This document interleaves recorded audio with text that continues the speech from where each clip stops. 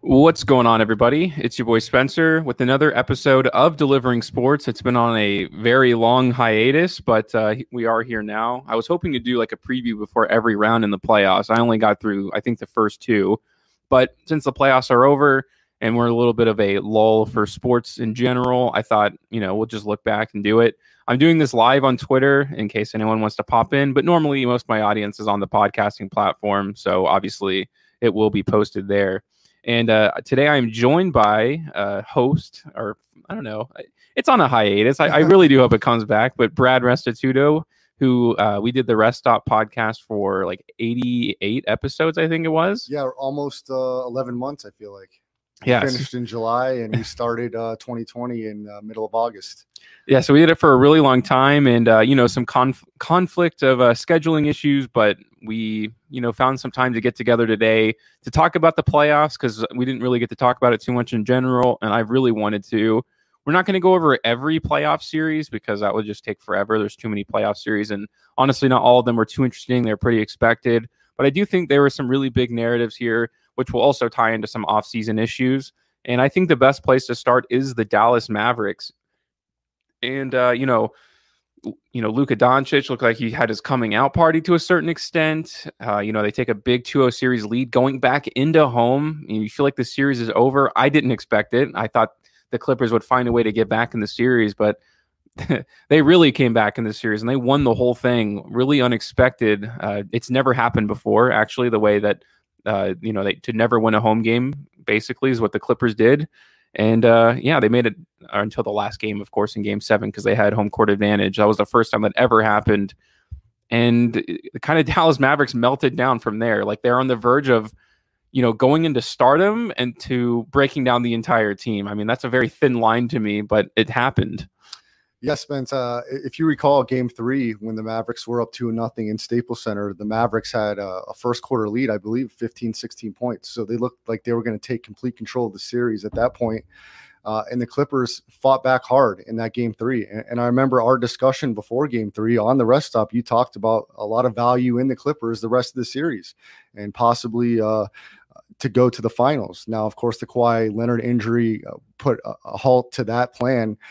But the Clippers played great down the stretch in that series. Ty Lue coached well, made some good adjustments. You got some key contributions for some role players and pretty heartbreaking for the Mavericks. You felt like I personally felt like Luka maybe had his coming out party in the playoffs in the bubble in Orlando. He hit some incredible game-winning shots that were unexpected and played fantastic and pushed a Clippers team that had Kawhi and Paul George, I believe, to 6 games last year. So to see them take that step this year, go up 2-0 on the Clippers team again, I certainly felt like they had it in hand and they couldn't quite close the door. And you could point to many factors why that didn't happen. Certainly everybody, including Luka, the phenomenal superstar, has to look in the mirror and find ways to get better and to make their teammates better. So definitely disappointing for Dallas. At this point, they made a coaching change. Rick Carlisle, who wasn't unemployed very long, he caught the brunt of that kind of unsuccess for Dallas. And Jason Kidd, former Maverick, won a championship as the point guard for that team, now takes over as the head coach. So we'll see how that synergy works with a former player, more recent former player, and the superstar Luka Doncic. And what do they do with Kristaps Porzingis? Do they try to make it work with him and Luka? Certainly, you have to kind of wonder if Kristaps can stay healthy for a full season. And a lot of people are saying, we don't think at this point this guy is a number 2 anymore. He's kind of a role player. So we'll see what Dallas does in this offseason to try to maybe make a splash. Do they go after one of the big names? Do they try to get their name in the trade market? Can they trade Kristaps' contract, or do they try to make it work with him? Spence, I know personally you're not the biggest fan of all of the role players on Dallas. I don't think that you believe the way they're currently constructed that they can compete for a Western Conference championship. You may be right, but I do like some players on there, but they're certainly going to have to make some other moves. And we'll see if Jason Kidd, who is the hot, kind of a hot name going into the coaching searches this offseason. We certainly heard him in conversations with Portland and Damian Lillard. Well, he gets a shot now with Dallas. And he had some success when he was the head coach at Milwaukee. Now this Milwaukee squad, who I believe he did coach Middleton and Giannis, maybe he set the foundation, some would say, in Milwaukee. We'll see what he does here in Dallas with an emerging superstar in Luka Doncic. Yeah, so one of the big storylines after the finals were over was, if you did a redraft, who would you take number one in the draft? And obviously Luka and Giannis's name were 1 and 2 for the most part, because you got to think of age, right? At that point, like LeBron probably wouldn't be the number one pick in that draft because he want more success over time. So would you rather have Luka Doncic or Giannis? And the only reason I would say you would not consider Luka, or like an argument against it, is because of the kind of environment that he has now laid out for himself. He's how old is he? Like 24, 25 years old? Even, Spence. I think he's maybe 21. Yeah, 22. like 22 years old, and he's already saying who can stay and who can go. It's like Mark Cuban is already laying down to him, which you want to do to a certain extent, because like your whole franchise and billions of dollars kind of riding on his name being on your team. But Giannis certainly has not done that, and he took them all the way to the finals. Like, he was really humble during that entire stretch, and I don't know. Like, it kind of does worry me. Like, LeBron has found success doing that, but he's also laid like destruction and waste in his path on his way from jumping from team to team. The Cleveland Cavaliers are now like the worst team in the league. The Miami Heat, made it to the finals, obviously, but it was kind of fluky at that point, especially in the bubble. They look like they're really down the path now. So if Luka leaves the team, it's not going to be a good situation for them eventually. Not that he won't in the near future. I'm sure they'll have him for at least the next 4 years because of his rookie contract and the way those extensions work. But would you rather have Giannis or Luka in an NBA redraft and you're picking number one overall? Yeah, Spence, you're onto something here. Can you think of a superstar player and even your lifetime that could possibly be more of a model citizen on and off the court than Giannis Antetokounmpo? I mean, a guy that has had zero off the field incidences at all, even talking something that's a scuffle in the locker room or disagreement with coaches. You've heard nothing of the sort from this guy. A guy that's been steadfast in his commitment to Milwaukee, to this organization, and trying to bring a championship there. And on the court, the guy just continues to try to improve his game and elevate his teammates. I mean, he certainly, for me, Spence, raised his stock tremendously during these playoffs. I questioned Milwaukee more than anybody, and I questioned Giannis the whole way because I was not convinced that he was going to be able to get the free throw shooting right and his shot selection in threes. And I thought it was so close with a lot of these good teams that if you made key mistakes down the stretch like that, it could cost you. And you saw in these finals, these were 2 and 3 possession games down the stretch. Each game could have went differently either way. So Giannis adjusted those things. He didn't take bad shots in the finals. He took a couple, but certainly not as many as he did in previous rounds. And we saw what he did in the closeout game, 7 of 19 from the free throw line. Me and you talked about the statistics of that probability, and it was off the charts. So Giannis did exactly what would have been asked from me or from anybody else, and probably from himself, to tailor his game to a championship level. And he absolutely did that against the Phoenix Suns. So to answer your question, and it's, what have you done for me lately? What Giannis did, and currently holding the only team in the NBA that can hold this each year, the NBA champion, and it's completely to do with how Giannis carried them. So that being said, I'm going to go with Giannis, and he's won me over during this playoff series. Yeah, probably me too. And, Luka will obviously be, pretty successful. There's no doubt that he's not going to be like number 2 or number 3 in that redraft. But it did raise some questions for me that he's already cleared out his entire front office. And maybe that's the direction you need to go in for a new face. I'm not sure. But one team that definitely doesn't have the small market excuse anymore, seeing that Milwaukee just won this championship, is Portland.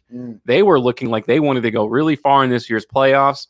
They made the trade for Norman Powell, which I actually really liked for them. And then they lose to an injured Denver team, which was not what they were planning on doing. They blew some really, really big leads, like 16-point, 20-point leads, I'm pretty sure, in 2 of those games. And, Damian Lillard obviously raising some questions about whether or not he'll stay there or not. What were your impressions for Portland in this year's playoffs, and what do you think is the right decision for them to do moving forward? It's interesting, Spence. You try to analyze each team, and if you look at professional sports, a lot of times it's copycat leagues. They try to copy the trends of the champion and see how they can mimic that to take their team to the next level. With the Portland Trailblazers, you look at them on paper and even on the court, and you've got dynamic scoring with CJ McCollum, Dame Lillard, Nurkic Jokic. He's a good player. You've seen this guy be successful, but clearly he's not quite on the level of a Nikola Jokic or a Giannis. So you say to yourself, what is Portland lacking where they can't get over the hump? It's not scoring. It's got to be defense. So when you look at somebody like Giannis, who affects the game, impacts it so much offensively and defensively, and you can move guys around and get stops. You added Drew Holiday on Milwaukee. So when you look at their defensive prowess in Milwaukee and how that was so important to them winning the title and propelling them to the finals, you have to look at Portland and say it starts with defense. So who can you add on that team with length, with size, somebody that can protect the rim and that can contest shots? So it's got to start with Chauncey Billups, the head coach, teaching a culture of defense first. I know that sounds strange when you have two great scorers in Portland, but it's not the offense that has a problem with getting them over the hump. We see what Lillard's capable of. He can score at will on anybody.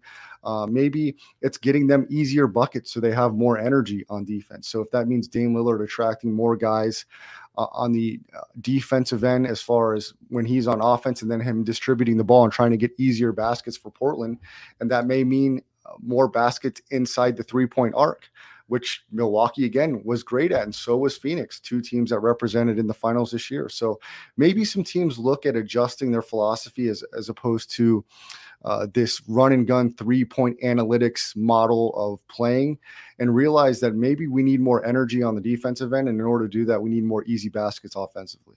Yeah, here's the reality of the situation, at least for me, in that they don't have the team to play defense. Like, there's just nothing they can do about it. It doesn't matter, who their coach is. To me, look, if you look at each of their players individually, Damian Lillard is good, obviously. CJ McCollum is good, obviously. You talked about Nurkic, he's good. Norman Powell is good, and you can just keep going down the list. All their role players are even good too. Got some really good young guys, but none of them are defensive players. Like, they're just not modeled that way, which is a huge problem to me. They're going to have to make some trades to make this happen. They need someone like a Kuminga from this year's draft. Not that they'd be able to trade up. Maybe if they do, if they trade Nurkic, but they're going to have to downgrade their talent to upgrade their defense. And that's just the way that most teams work. I mean, very rarely, I would say an exception, and this is actually a wrong exception, would be the Golden State Warriors. They were a great three-point defensive team. Like, Klay Thompson, as good as he was on offense, was great on defense. And then you had Andrew Bogut before Kevin Durant. And then even when Kevin Durant was there, Kevin Durant's a pretty good defender, and then Klay Thompson was too. So you can't just make it happen offensively. Teams like that just don't work. And Milwaukee was a great example of what a great defensive team can do to win a finals.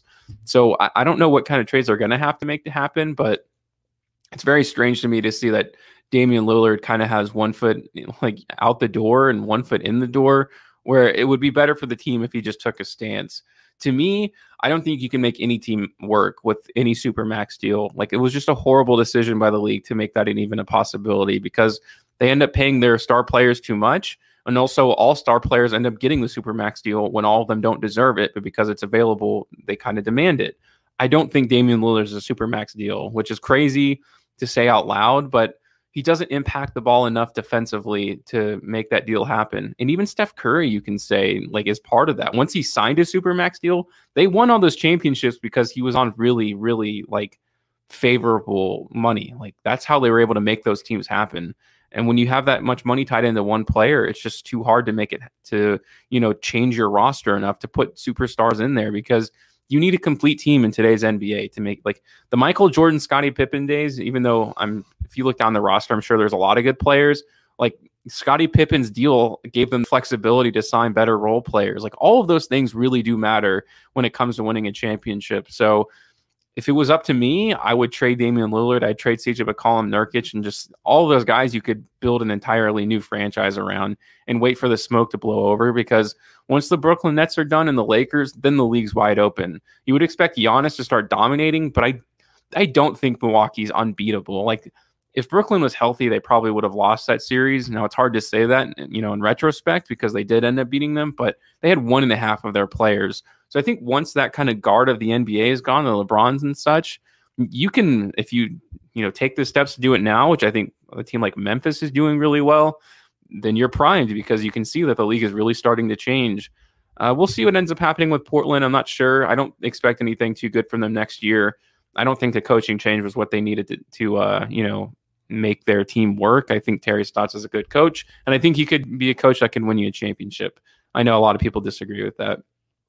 On to an Eastern team here is the New York Knicks. They had a really good regular season, a great regular season, especially at the end, but it kind of took an expected turn at the end, because Tom Thibodeau's teams are known or notorious for, playing too hard in the regular season and being too gassed to, go deep into the playoffs. And that's exactly what happened here. It happened for numerous reasons. Like they're such a young team, obviously, but they should have been in the Atlanta series, I think, a lot more. And they felt like they got outplayed and outcoached almost every game of that series outside of the first 2 games. Look, the Knicks are quite the interesting story of this year, probably the story of this season, to get one of the most storied franchises in NBA history back in the playoff discussion. Definitely hats off to Tom Thibodeau for making that happen. As far as the playoffs go, the Knicks were great in the regular season, but they just don't have enough offensively at this point to get them over the hump and possibly win a playoff series or 2. They certainly have to retool this offseason, and Thibodeau's got to bring in a couple knockdown shooters and find another scorer to complement Julius Randle. Julius Randle was getting double and triple teamed in the playoffs, and he just was not able to make enough plays happen to get the Knicks over the hump. So the Knicks have a nice little foundation. Certainly, in my opinion, that starts with Coach Thibodeau, because nobody would have guessed in their wildest imagination that the Knicks would have been able to be in the 4-5 game coming into last season. So I like the foundation he set there. Now, what can they do in the draft, and what moves can they make to make this roster better and complement Julius Randle? Do you want to build around Julius Randle, or is Julius Randle more of a number 2 guy? That's an interesting question. He's first team All-NBA. He's an all-star. Derrick Rose was a hell of a compliment to that team. I certainly think you maybe keep him around another year or 2 in the role coming off as a 6th man. Got a couple of other nice young guys. We'll see how Obi Toppin fits into that mix. And the other guy at the center position that I believe was hurt during the playoffs, his name's slipping my mind at the moment. But the Knicks certainly have to add a couple pieces. And if they can, that won't be enough for them to come out of the East, but maybe make them more competitive if they can get back to the playoffs. Yeah. So first thing I'll say is, obviously Julius Randle was historically bad in this year's playoffs, like some of the worst shooting percentages in NBA history, given his volume. And it was unfortunate because RJ Barrett really started coming into his own at the end of the series when it was already over at that point. They lost by 17 points in game 4 and 14 in game 5. So they got smoked. But in the beginning of the series, 14 points, 13-7, they need him to be at least a number 3. And he didn't play up to that, expectations just quite yet. He's very young, but at the same time, if you look at someone like John Morant, the guy scored like 40, like 50 points, in his first ever playoff, run too. So when you're that high in the draft, like those are the kinds of expectations that are laid upon you. And maybe they're not using him right in the offense. That's something they definitely have to figure out. But this is what I think is going to end up happening if they are going in the right direction, is they're just going to end up trading everybody. When you look at the Brooklyn Nets, for a team like New York, like any team in New York, all you have to do is be decent and you're going to get a lot of players to go there. Like that's all you have to do because people wouldn't naturally go there. But they were so bad for so long that nobody wanted to touch them. Like there's just nothing you could do. Your career would go there to die. And now that it looks more appealing, that's when you can start getting some of the bigger names to come to your team and play there for the rest of your career. Brooklyn Nets had that foundation of Karis LeVert. They had Jared Allen, like really, borderline all-star type of players, and they traded all of them, and now they have a super team. I think that's the route that New York needs to go down. That may not be what a lot of fans want to hear because they want to kind of build organically, and that's kind of the New York way, but I just don't think they're going to be able to do that with who they have now. I like a lot of their young pieces, but I also think a lot of them would be good in trade packages for better players. I definitely do not think Julius Randle can be a number 1 on a team. aside from the fact that he was so bad in this year's playoffs, I don't think that'll be like how he plays for the rest of his career. I think that's just a wrong expectation. Like he'll be better a year in. I think that was his first taste of the playoffs in general. He's probably just really nervous, but I think they'll be okay, and I think they'll have another decent season. And we'll see it in this year's draft. And so they've been acting pretty well recently. They have a big decision with Mitchell Robinson coming up. I know he's a free agent. We'll have to see. Like, he's never played a fully healthy season. He's just constantly hurt, but he is obviously kind of a game-changing type of center who will garner a lot of interest regardless. Someone be willing to take on that project and say, I think our medical staff can keep him under control. We'll go back to the West one more time, and I believe this happened in the second round. Yep, the Utah Jazz against the Clippers. They're up 2-0. And this was their year. I mean, they were the best team in the regular season by far. They looked unstoppable, and it looked like they were going to keep going right on. I mean, again, this was the year of the small market team. This was the best chance I think they'll ever have to win a championship with this core that they have. Milwaukee, I think, could also be close to that category. In the 76ers, I think, also were there too, where like it felt like this was their time if they're ever going to do it, because championships are obviously very hard to come by.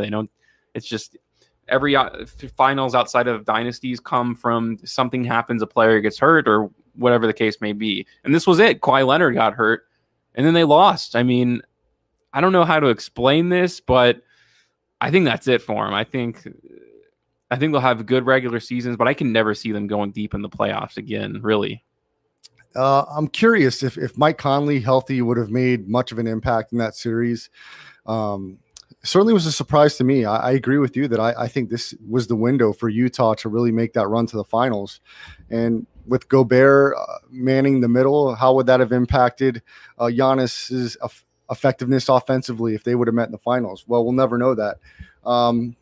I don't think you're ever completely out of it with Donovan Mitchell. He clearly wasn't 100% healthy in the series either, not using that as an excuse. But I think a little adjustments here and there could have Utah back in the conversation for one of the top 2 seeds and making another run at it. I still think I do think they're talented enough and well coached enough to add a couple more pieces to put them in that position. And I think Donovan Mitchell is that good in combination with Gobert and Ingles and maybe a healthy Mike Conley. So I do not think the Lakers are going to be the team to beat in the West. I really don't. We'll see what moves they make, but I certainly think the West has opened up a little bit more, and we'll see how these guys age over a year.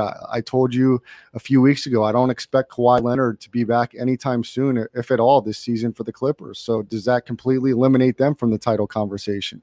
Maybe, maybe not. We'll see how that transpires. Phoenix certainly will want to be back in the conversation. The West is still very good and very challenging to come out of that conference and represent in the finals. But I do think Utah will be in that conversation, and I do think they're built to win in this short-term window. We'll just see what moves they make. We'll see if they're able to acquire any draft picks that can come in and make an impact.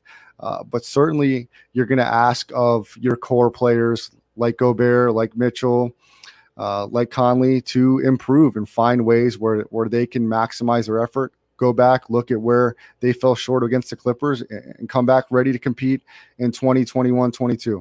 They just need a lot more out of Donovan Mitchell for me. 2 games here in that Clippers series, which was game 3 and 4, lost by 26 points in game 3, 14 in game 4.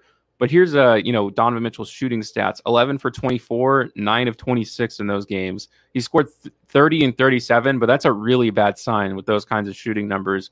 He's got to get that under control because he plays with a team that can score. Like, without him, like when he's out, they're fine. So I think if he were like maybe trust his teammates even just a tad bit more, they can be a whole lot more successful than they are now. That's kind of how I feel about it. And I just don't know if that's in him. I don't know if they can instill that.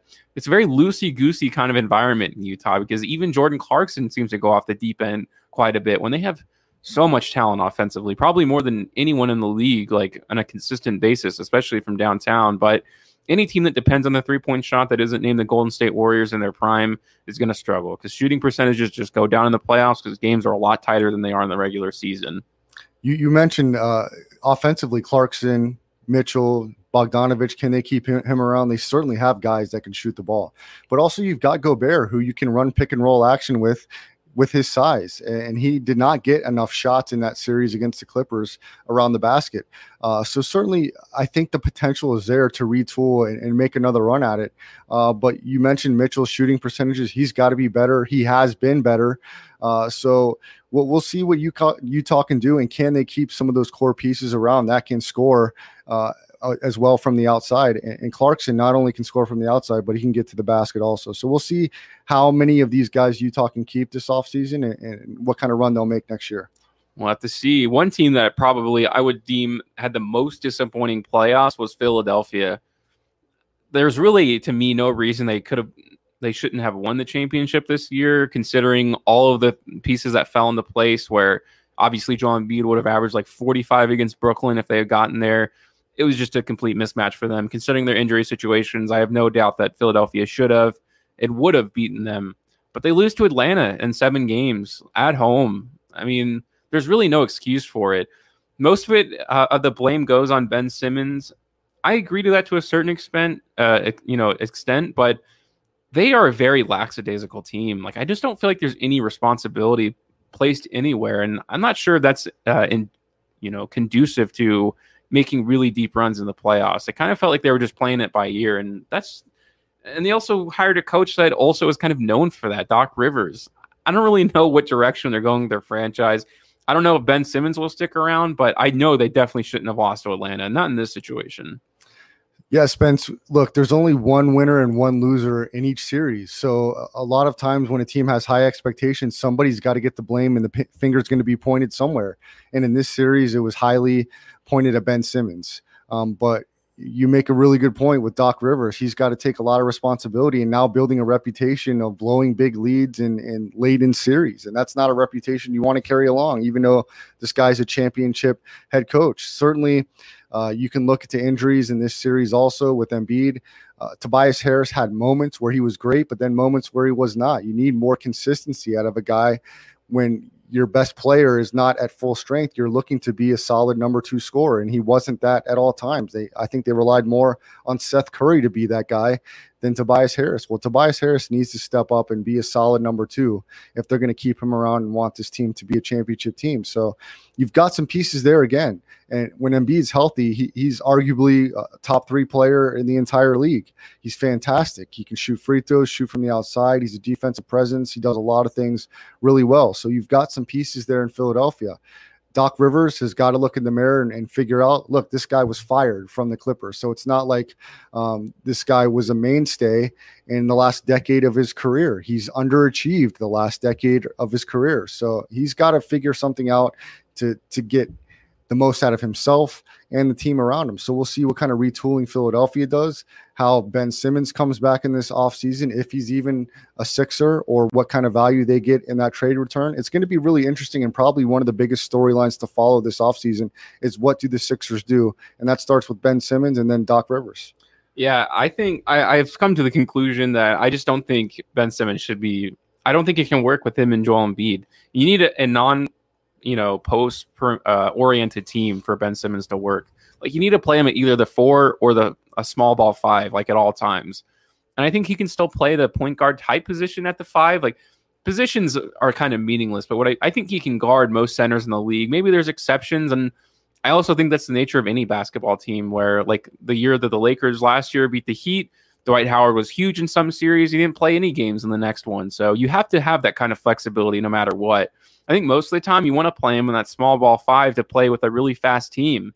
That way he can get all the rebounds. He can still, he's most effective on the fast break, and he always will be. And I think he can also develop some of his post game. And obviously that's not a situation that can happen in Philadelphia because Joel Embiid's around and he's going to take up a lot of the paint, because the more he stays outside, the worse he is, obviously. And that's been pretty clear throughout his career. And, he likes to shoot the 3, but he has to play more at the time at the perimeter, just simply because Ben Simmons exists. And the fact that Ben Simmons won't shoot is only made worse that he's playing in those guard positions that are so vital in the NBA now in terms of offensive production, where almost all of it, comes from the 1 and 2 spot, it seems, in today's NBA. Well, yeah. Well, I'll say this, Spence. Also, if you're Philadelphia, I don't think you get too desperate. I don't think you want to just get rid of Ben Simmons to get rid of him. I mean, we're talking about championship windows that are very small. So if you're going to move on from Ben Simmons and still be in that conversation, you really have to get good value back from him in return. I know his value may not be the highest coming off this playoff series, but certainly a player that can do a lot on the basketball court and still has a very high ceiling. So you can't just dump him to dump him. You've really got to get maximum value if you can, or you have to try to make this run one more time with Simmons and Embiid. So if you're Daryl Morey, Doc Rivers, you've got to be really strategic this offseason in the choices that you make. And you can't be willing just to get rid of Ben Simmons for a couple draft picks and a mediocre front of the line starter. You've really got to get maximum value for Ben Simmons if you're going to make this move. Yeah, and the Athletic has already reported that there is a lot of interest in him, and the 76ers are asking a lot still. Like last offseason, it was for James Harden. I'm not sure they'll get to that level. Right. I mean, maybe they should have done that when they had the chance. Maybe not. I'm not sure. But they're still definitely, they're going to get something big back if they do get anything. People still know like what he brings to the table in terms of a potential defensive player of the year, a great passer, all of that, like very big intangibles at this point. I want to talk about the Clippers, but not really in general, because I feel like they exceeded expectations for sure, but all of the credit was given to, playoff P or whatever. But I'd make the argument that he wasn't as good. Like, he's still not at the top of my list anywhere. I mean, he had a lot of really bad stinkers here and there. He had a few excellent performances and certainly kind of reminded you of those Pacers days. But overall, I feel like he really let his team down a lot. It's an interesting take. I'll push back a little bit on that. I think Paul George certainly elevated his play this playoffs. It's the best playoffs we've seen him play as a whole in his career, in my opinion. And he did it without Kawhi Leonard. This team was down 2-0 in every series and found a way to fight back. So did Paul George miss some free throws down the stretch in the game and make some plays that cost his team? Yeah, he's got to get better. But you can say that about a lot of players. And Spence, we've talked, at least I've talked to you about this theme. There's got to be one winner and one loser in every series. So you've got to blame somebody. And this NBA is tough. It is very tough to get to the finals through all of this talent in the league. The list is just very high of elite talent in the NBA. And if you're Paul George and you're in that conversation of a top 10 player, you've got to elevate your game that much more. I mean, I thought George was really good defensively, and he had, you mentioned his moments, a little inconsistent, but so was Chris Middleton. And this guy is an Olympian and looked at as a top player, but he was able to have Giannis to have his back when he wasn't all the way there. Jrue Holiday was very inconsistent offensively in the playoffs, but his key defensive plays are the ones that we talk about. But then again, Giannis has his back. So Paul George can't do this by himself. No guy at this point in their career can win a playoff series, much less a title alone. He needed Kawhi Leonard, even though some may argue that Paul George in the future will be the number one as opposed to Leonard coming off an injury. So I think Paul George certainly showed an elevation in his game, but you gotta show more. It's not enough, Spence. It is not enough just to have a few good games. You've got to be clutch from the free throw line in 1 and 2, 3 possession games, which he wasn't in certain spots. That did cost them. You could say, and defensively, you've got to turn it up another notch. In the way Jrue Holiday did when he didn't have his offense. Jrue Holiday was absolutely consistent defensively for sure. He was consistent defensively and made key game-changing plays on the defensive end. Paul George is capable of that. So he's got to, again, go into the offseason, realize where he can elevate his game. They've certainly got some pieces there that are nice, some young pieces.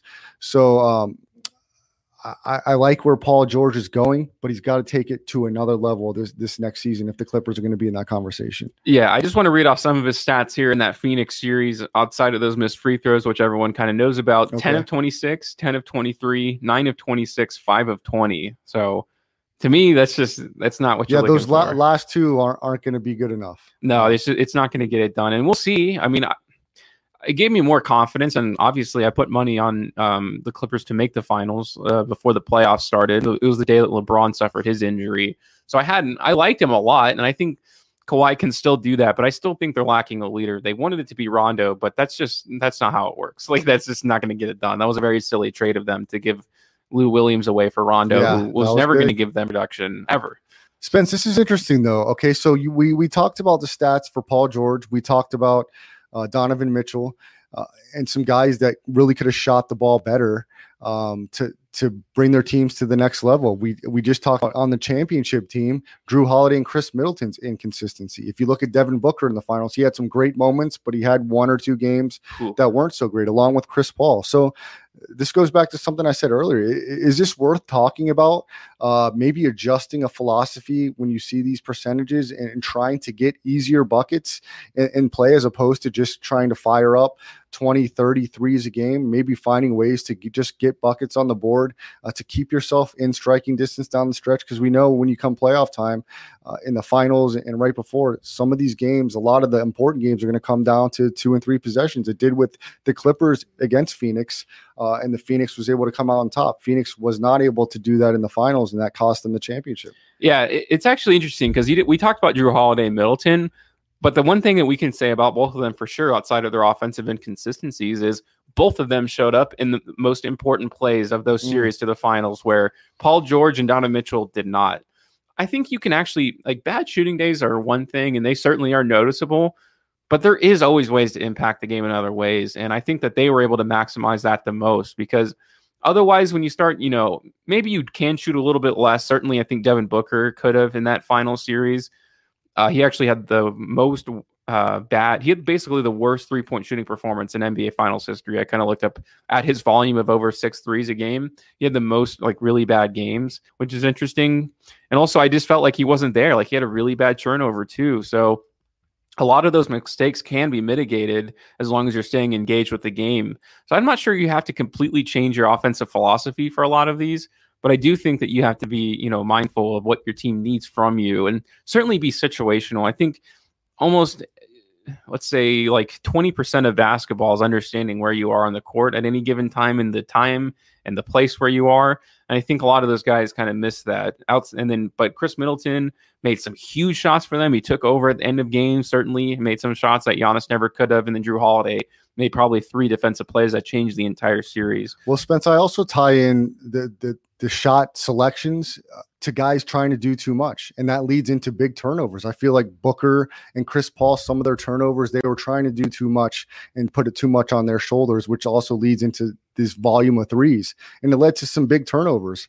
I feel like if there's a philosophy of trying to get that ball moved and get guys in open spaces, it sometimes cuts down on some of those turnovers. For me, some of those key turnovers by Booker and Paul that were in late game situations, I felt like it was guys trying to do too much late in the game as opposed to trusting their teammates. Yeah, no, and I want to transition right into that Phoenix team, which obviously had a 2-0 series lead, more 2-0 series leads than that ever blown in this year's playoffs, and I think probably ever we've before. Ever seen. Yeah.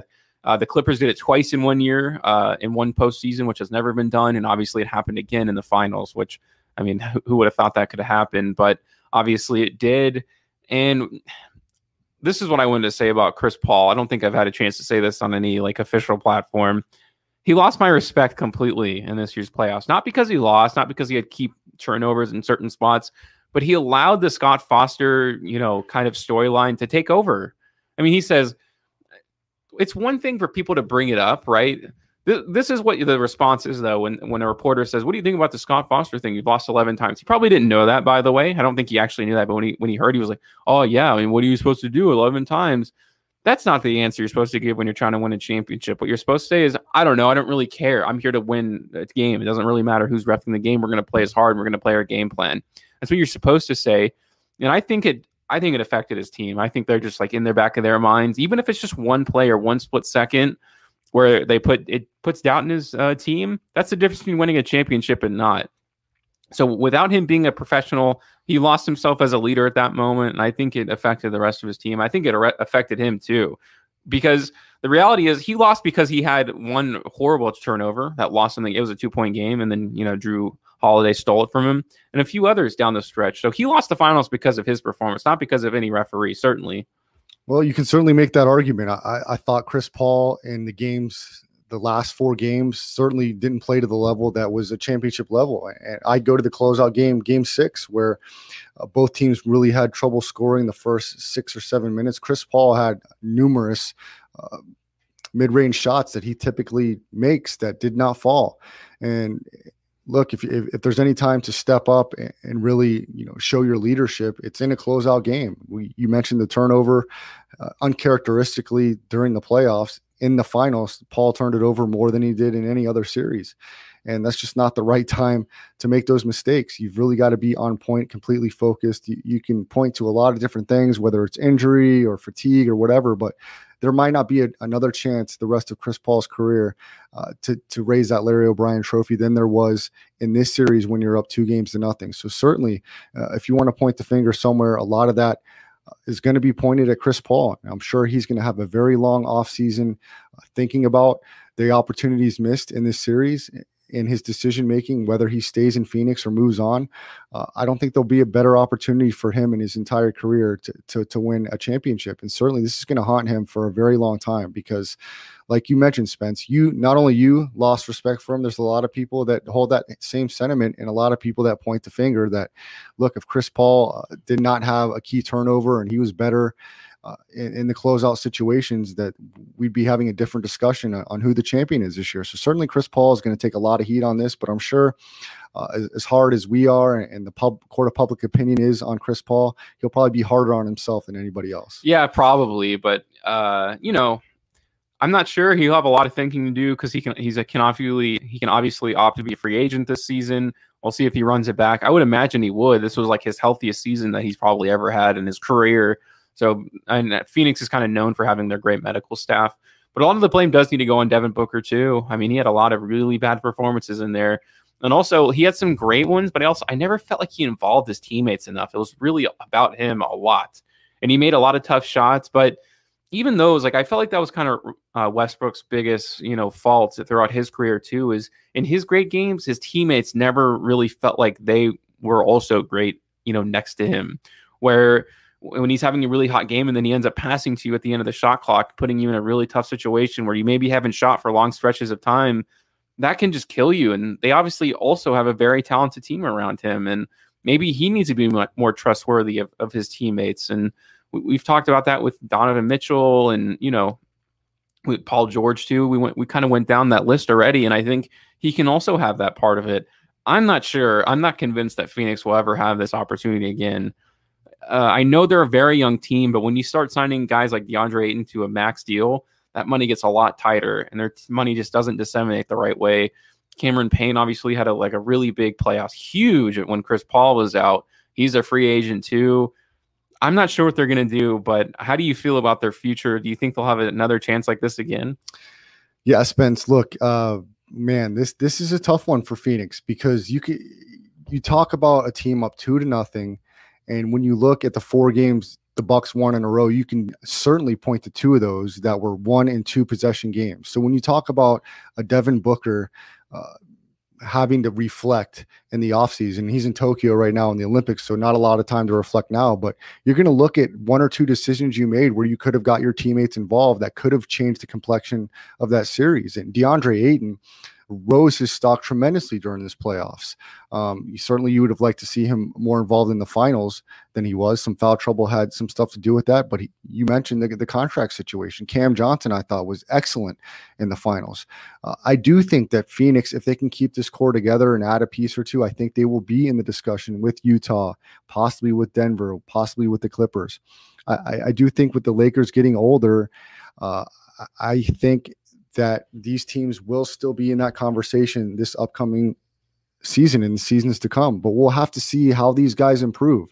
They're going to have to improve dramatically, but I think they're so close in talent. When you talk about a Ja Morant, when you talk about a Dame Lillard, a Devin Booker, a Donovan Mitchell, I think these guys aren't so much better than the next guy. They are right there on that tier of dominant superstars rising. So it's going to be the role players that are going to be important factors in how far these teams can go. Your team, the Memphis Grizzlies, I thought was tremendously impressive in the playoffs. I think Ja Morant is a superstar completely on the rise. And the difference between him and some of these other guys, he doesn't necessarily rely on that 3-point shot. So when you can get to the basket and get your teammates 3-point shots or shots around the basket, I think that's going to be very valuable. So it's going to be really tough for any of these teams to get to the finals in general. Phoenix certainly has that taste.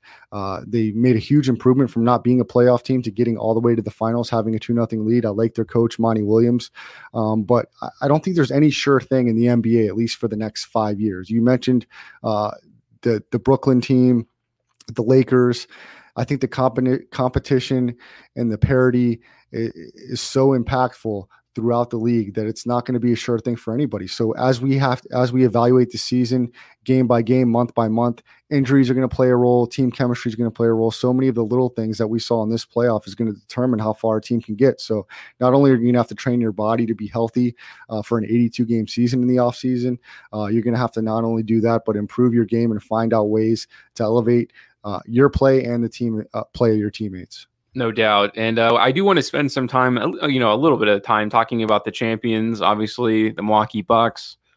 No one really thought, I wouldn't say no one thought they couldn't do it, but certainly they were helped out a few ways here and there, to make that happen. Trae Young going down obviously was really vital for them. Losing Giannis for a time. Looked like Giannis's knee exploded on that injury. I have no idea how he didn't tear every single muscle in his knee, but look, it didn't happen. And he came back and he was unreal, like legendary performances. I mean, 50 points obviously in the closeout game, but every single game it was one of the best final performances I think I've ever seen, without a doubt. And obviously it ended with the best free throw shooting performance of his of the season, regular season and playoffs included. I just don't know if this team can get it done in any regular situation. It felt like there were a lot of special circumstances that got them there. Look, they got it done, so there's no one can ever take that away from them.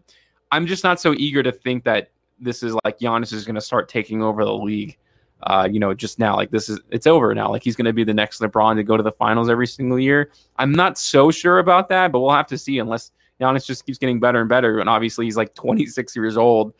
So I'm not saying that he'll never win another championship again. I'm just not sure they're going to start dominating everybody. Well, I think we may be both in agreement. If he plays even close to how he played in the finals consistently throughout the playoffs, I think Milwaukee will be right there in that discussion with Brooklyn to represent the Eastern Conference in the finals. Now, that's the question. Will that consistency be able to play out not only through a regular season, but through a postseason and healthy? I think it could possibly go either way. I think the Bucks as a whole and Giannis can look the fact that we've won one title and have the confidence we can do this, and it maybe elevates the play of everybody else. I personally think that Jrue Holiday did not have his best finals or playoffs. I think the room for him is there. I think this guy is a fantastic player. I think it just didn't fall for him in the playoffs. I think it will fall for him down the road. Jrue Holiday is a fantastic player, not only defensively, but he is a really good offensive player also. He can shoot the basketball and he can score, and he's very strong. So I expect Jrue Holiday to be much better next year, which is going to be huge. Chris Middleton, of course, can be more consistent. You didn't have Dante DiVincenzo during these whole playoffs. So look, Milwaukee, if healthy, they're going to be right there in the conversation. We'll see what happens with Bobby Portis, and there's a couple other guys they've got to figure out if they're going to keep around. But I personally think that winning at this level, holding up that trophy, gives guys confidence. Now, are they going to put in that same work to get themselves back to that level? I think a team like Milwaukee will do that. You're talking about a small market team, a team that nobody thought can do it. Why not have that motivation to get back and do it again? You're in Milwaukee. So I personally think this is going to be elevation for the Milwaukee Bucks, and I think they're going to be better possibly next year than they were this year. And certainly if Giannis can play anywhere close to how he played in the finals and even just shoot 70% from the free throw line, they're going to be close to unstoppable, because Giannis I think he's going to elevate his play defensively. I think he's going to become a better decision maker. And of course, he's going to work on that mid-range jump shot during the offseason. So to me, he's only going to get better. And what he did in the finals, to me, elevated him to another level. Because the play we saw in Game 6, that closeout game, is unmatchable by anybody in the league from what he can do offensively and defensively. Possibly you can put Kevin Durant in that discussion offensively, but Giannis's diversity and his length and his athleticism, to me, is unmatched. And to go 17 of 19 from the line, score 50 with what some would say at ease, is almost unmatchable. Durant can do it. Curry can do it, but these guys have got to shoot a bunch of threes to do that, and they've got to be on fire. For what Giannis did in that closeout game, He feels like he can do it anytime. Yeah. is unmatched. The guy, you can't guard him one-on-one, and he's only going to get better, Spence. He's going to work on that ball handling. He's going to work on his post moves. For me, this could be a really big turning point in Giannis's career and maybe for the franchise of Milwaukee. Yeah, it's so crazy, though, to think about is Kevin Durant was an inch away from ending their playoff run. Wow, yeah. I don't know how long that narrative will persist because those kind of things just get forgotten throughout history. And obviously they should be because it didn't happen, right? So it's weird to think about what if. But, I mean, how different would this team be if Kevin Durant was like an inch farther back? I mean, yeah, you probably have a fired Mike Budenholzer, and you'd be talking in the front office, well, what do we need to do to retool? So instead of keeping guys like Holiday and Portis, for sure, there would be a lot of changes. So I believe we talked about that on the Rest Stop podcast, on Twitter. We talked about if Kevin Durant wore a size 12 as opposed to a size 13, it'd be a totally different conversation. And that's how close that series was. It was an inch away from Brooklyn moving on. And instead, we're having a discussion about where Giannis ranks historically in the finals because he was that kind of player after that series. So that is how close the NBA is, Spence. Yeah. And you don't always think about it when you're in the middle of discussing it because there's a few games that are 20, 15-point victories. But when you really come down to it in key moments, there's one or two possessions that change entire series. There's 7-game series. Yeah, it changes franchises. It changes careers, like all of those things. The NBA is we always say like golf is a game of like inches, but basketball certainly is too, which is crazy to think about. But a lot of those games do come down to it. It's so easy. Like basketball games, it's the nature of them. Some of them are blowouts and there's nothing you can do about it. But when it gets down to the nitty gritty, it really does come down to those few decisions. Absolutely. We did talk about Brooklyn. I want to mention them real quick. What do you really think about them, moving forward? I mean, they were so close to going this far with a pretty raggedy team, in my opinion. Blake Griffin obviously played pretty well to a certain extent, as good as he can at this point in his career. But they did all of this with an injured, Kyrie Irving, and then James Harden wasn't even really expected to come back at that point. So it feels like once they come back healthy, like they're unstoppable. Like I have no doubt a fully healthy Brooklyn team would have swept the Phoenix Suns at that point. Like it felt like they were going to be that good. You think they're just going to be able to run it back next year and make it happen? Can they even stay healthy enough to have a full season like that? That's the key, health. It's going to come down to 100% health because for me, we definitely scrutinized Kyrie Irving a lot throughout the season because he was in the headlines for a lot of the wrong reasons. But come playoff time, we didn't hear anything. He was on the court. He was playing. He was ready to go, and he played great until he got injured. And that completely changed the complexion of the series. Harden wasn't 100%. So, and look, Durant's coming off an Achilles, and he not only played and elevated and played tons of minutes in the playoffs, but he's already traveled and being a key part in USA basketball. So there's not going to be much of an offseason for Kevin Durant, which is going to be interesting to see how they monitor his minutes going into next season. It's 100% Spence going to come down to the health of the three big stars on Brooklyn. If they can stay healthy throughout the playoffs, certainly to me, they're the favorite to go to the finals and win it. And if they can't stay healthy, it's anybody's game. But that even if they don't stay healthy, if one of them stays healthy, Kevin Durant, they still have a chance because we saw, like we just discussed, they were only an inch away from eliminating Milwaukee in that series. So I think Durant is certainly the number one key as far as health. You can debate Harden or Irving as far as the number two, who's more important health-wise. But if they can all three stay healthy and contribute in the playoffs, they'll certainly be right there. I'm going to go down to wrap this up over the next year's NBA Finals odds. And I want you to tell me what you think the most value is right now. Because who knows who's going to win the championship, honestly. And I feel like most people who bet will put bets on different teams throughout the season for the most part. So where do you think the value is right now? Because obviously they can change quite quickly. Brooklyn is plus 200. The Lakers are plus 450. Milwaukee plus 900. The Golden State Warriors, they have the fourth best odds at plus 1,300. The Utah Jazz plus 1,400. The Phoenix Suns, interestingly enough, are plus 1,500. So plus 100 worse, you can say, than the Jazz. And I'll do two more teams. The Clippers plus 1,600. And the Philadelphia 76ers plus 1,600. Yeah, I'm a big fan of Golden State. I think they're going to be really solid next year and be in that conversation. But as far as value goes, it's not there at the number that you gave the fourth favorite. But the two that stuck out to me were Milwaukee and Philadelphia. When you talk about value, I think Milwaukee at 9-1 is certainly something to splash a few bucks on.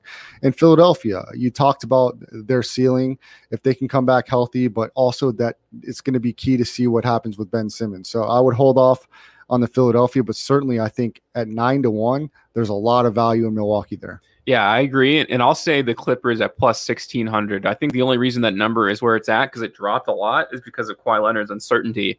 But if it's healthy just for the playoffs and comes back, there's no reason they wouldn't be like one of the favorites going into the playoffs with him healthy, considering, Paul George really elevated his game. I think he's much better suited as a number 2. And I think that, that experience last year would definitely help him be a better number 2 with Kawhi back, because we know Kawhi can legitimately just win you championships because he has done it before.